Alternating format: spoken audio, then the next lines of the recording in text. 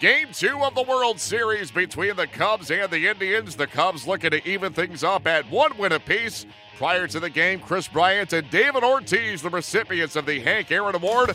Cavaliers breaking more of a sweat here than they did against the Knicks on Tuesday.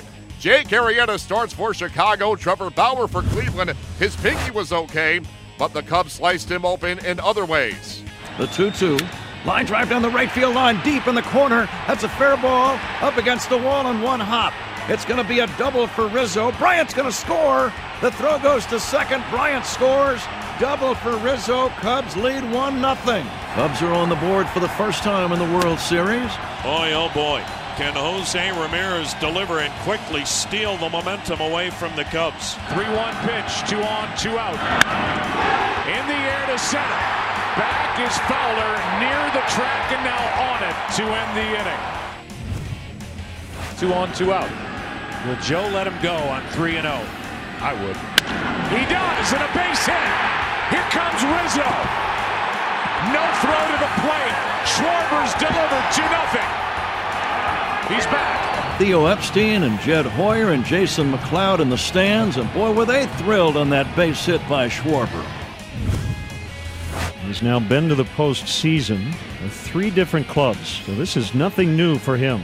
The pitch, line to right, fair ball, into the corner. Rizzo around second, on his way to third. A little slip by Chisenhall. Rizzo will be sent to the plate. The throw is late. Zobrist headfirst sliding into third. RBI triple for Ben Zobrist, the hottest hitter on either team. Brian Shaw, runner at third, 1 out. Schwarber with another base hit. Here comes Zobrist. Cubs lead 4-0. Kyle Schwarber has knocked in 2 tonight. Cleveland had a former Cy Young Award winner go in Game 1. The Cubs have their former Cy Young Award winner, the reigning Cy Young Award winner, in Game 2. And strikes out. That's number 6 for Jake Arrieta. Arrieta gets the sign. Contreras sets up toward the outside, and the pitch is hit in the air to left. It's deep. Zobrist back on the dirt. He's got it. Through 5, Arrieta dealing. He has not allowed a hit. There's a 1-1. It's a base hit. First of the night for the Indians. Kipnis around first. He'll go for 2. The throw by Hayward to second base. The throw offline.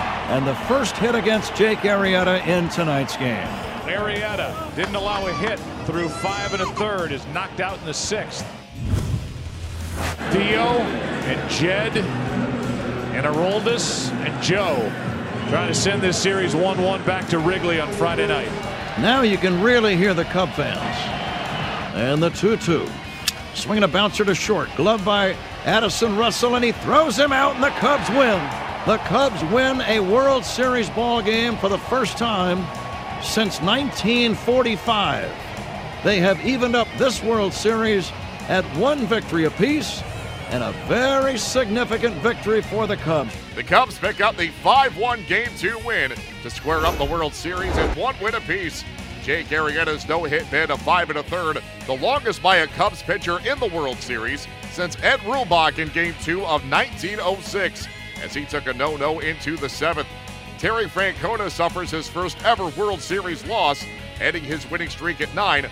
That trails only Joe McCarthy's 10 and Joe Torre's 14 for the longest World Series winning streaks in baseball history. For the first time in 71 years, Wrigley Field will be the site of a World Series game when the Fall Classic shifts to Chicago for Game 3 on Friday. With a Game 3 preview, here's Tim McMaster and Jeff Nelson. The World Series set to head to Chicago, and it's tied 1 game apiece because the Cubs take Game 2 5-1. So we changed locations, friendly confines of Wrigley Field, and the Cubs are right where they want to be, 1-1. Absolutely, and they have their great guy in Hendricks going for him in Game 3. This guy has been nails at home, 9-2 with a 1.32 ERA during the regular season. Game 6, he was lights out, 7 1/3 innings to help them beat the Dodgers to go on to the World Series. This guy is nails at home, the exact person they need for the pivotal Game 3.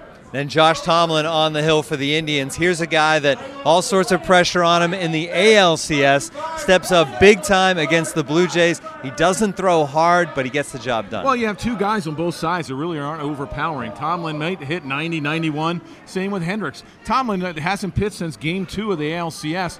Really pitched well, 5 2/3 innings, only gave up that one run, struck out 6. Another guy, go 5 or 6 innings and you have to immediately go to that Cleveland Indians bullpen, but nothing seems to bother this guy. You know, both guys are very crafty around the strike zone. They throw a lot of strikes, and Tomlin has that nasty breaking ball. If he has that nasty breaking ball like he had during the Blue Jays series, watch out for the Cubs. I mean, he's pretty dominant with that breaking ball. It took 10 games, but Terry Francona has finally lost in the World Series. The Indian skipper talked about his team's 5-1 setback to the Cubs in Game 2. We gave up, 9 hits, 8 walks, 2 errors, and we only gave up 5 runs. We're probably pretty fortunate because there was traffic all night. You know, for us to win, we generally need to play a clean game, and we didn't do that. Kip will be fine. Partially, you know, they never let him settle into the game. You got to give them a lot of credit. I thought in the first inning, Rizzo had a really good at-bat. You know, as a staff in general, you know, we worked behind a lot tonight more than is helpful.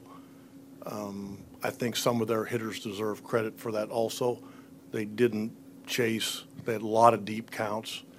I think it was until we got to Otero, we didn't have anything less than 19 pitches for 7 innings. That's tough. There were no bleeding issues for Trevor Bauer this time around, but the Indians' right-hander did not have his A game as the Cubs got to him early and often. It was a battle for sure. I wasn't sharp, but I mean, you know, I've had plenty of games like that, so I'm used to working through it.